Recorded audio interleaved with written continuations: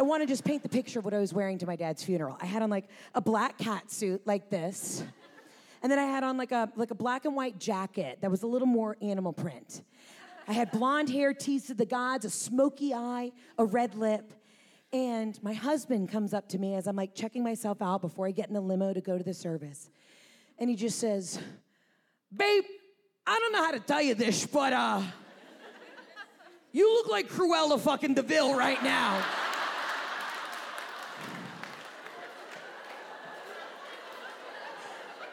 This is a highly inappropriate outfit to be wearing to your father's funeral. I was like, thank you.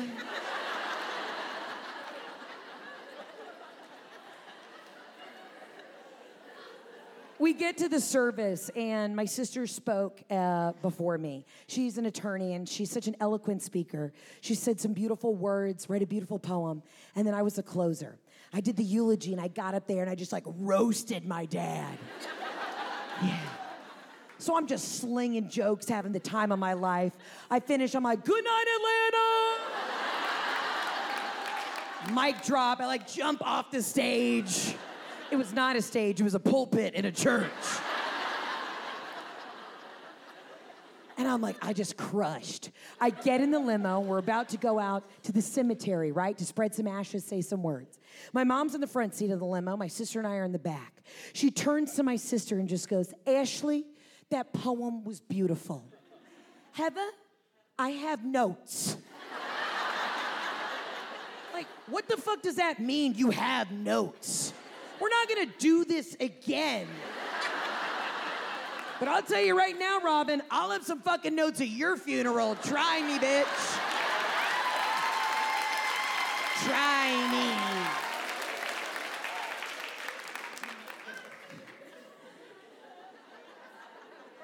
When you're at the stage of grief, that is the Xanax stage.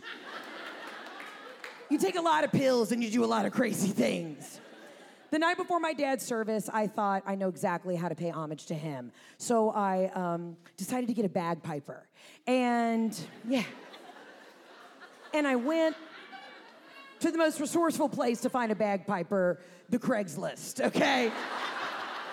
So I'm on like 4 Xannies at midnight, just tinkering away on the interwebs, just like, I'm gonna surprise everybody.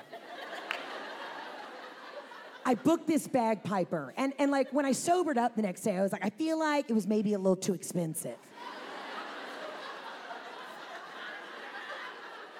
Now listen, I believe in diversity. I believe that everybody has a seat at the table, but I also like to stay on brand.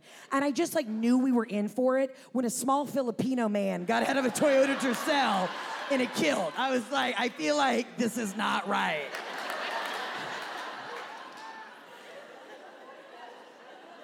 I had prepaid this man $1,500 to play around 45 minutes of music.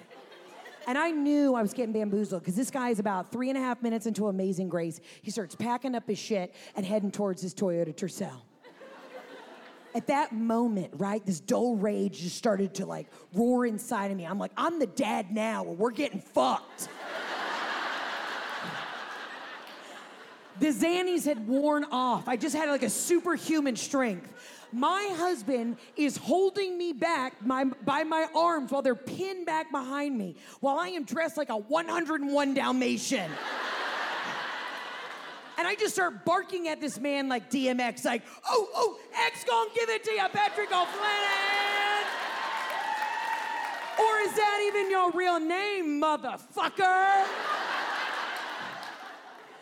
Just then, my husband, who's Italian, he's 6'2", literally loses grip, and I slide out of my jacket.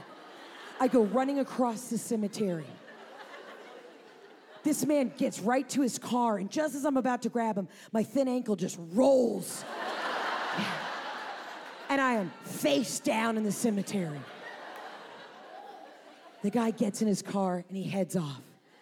But I know in that moment, my dad was looking down, going, that's the son I never had.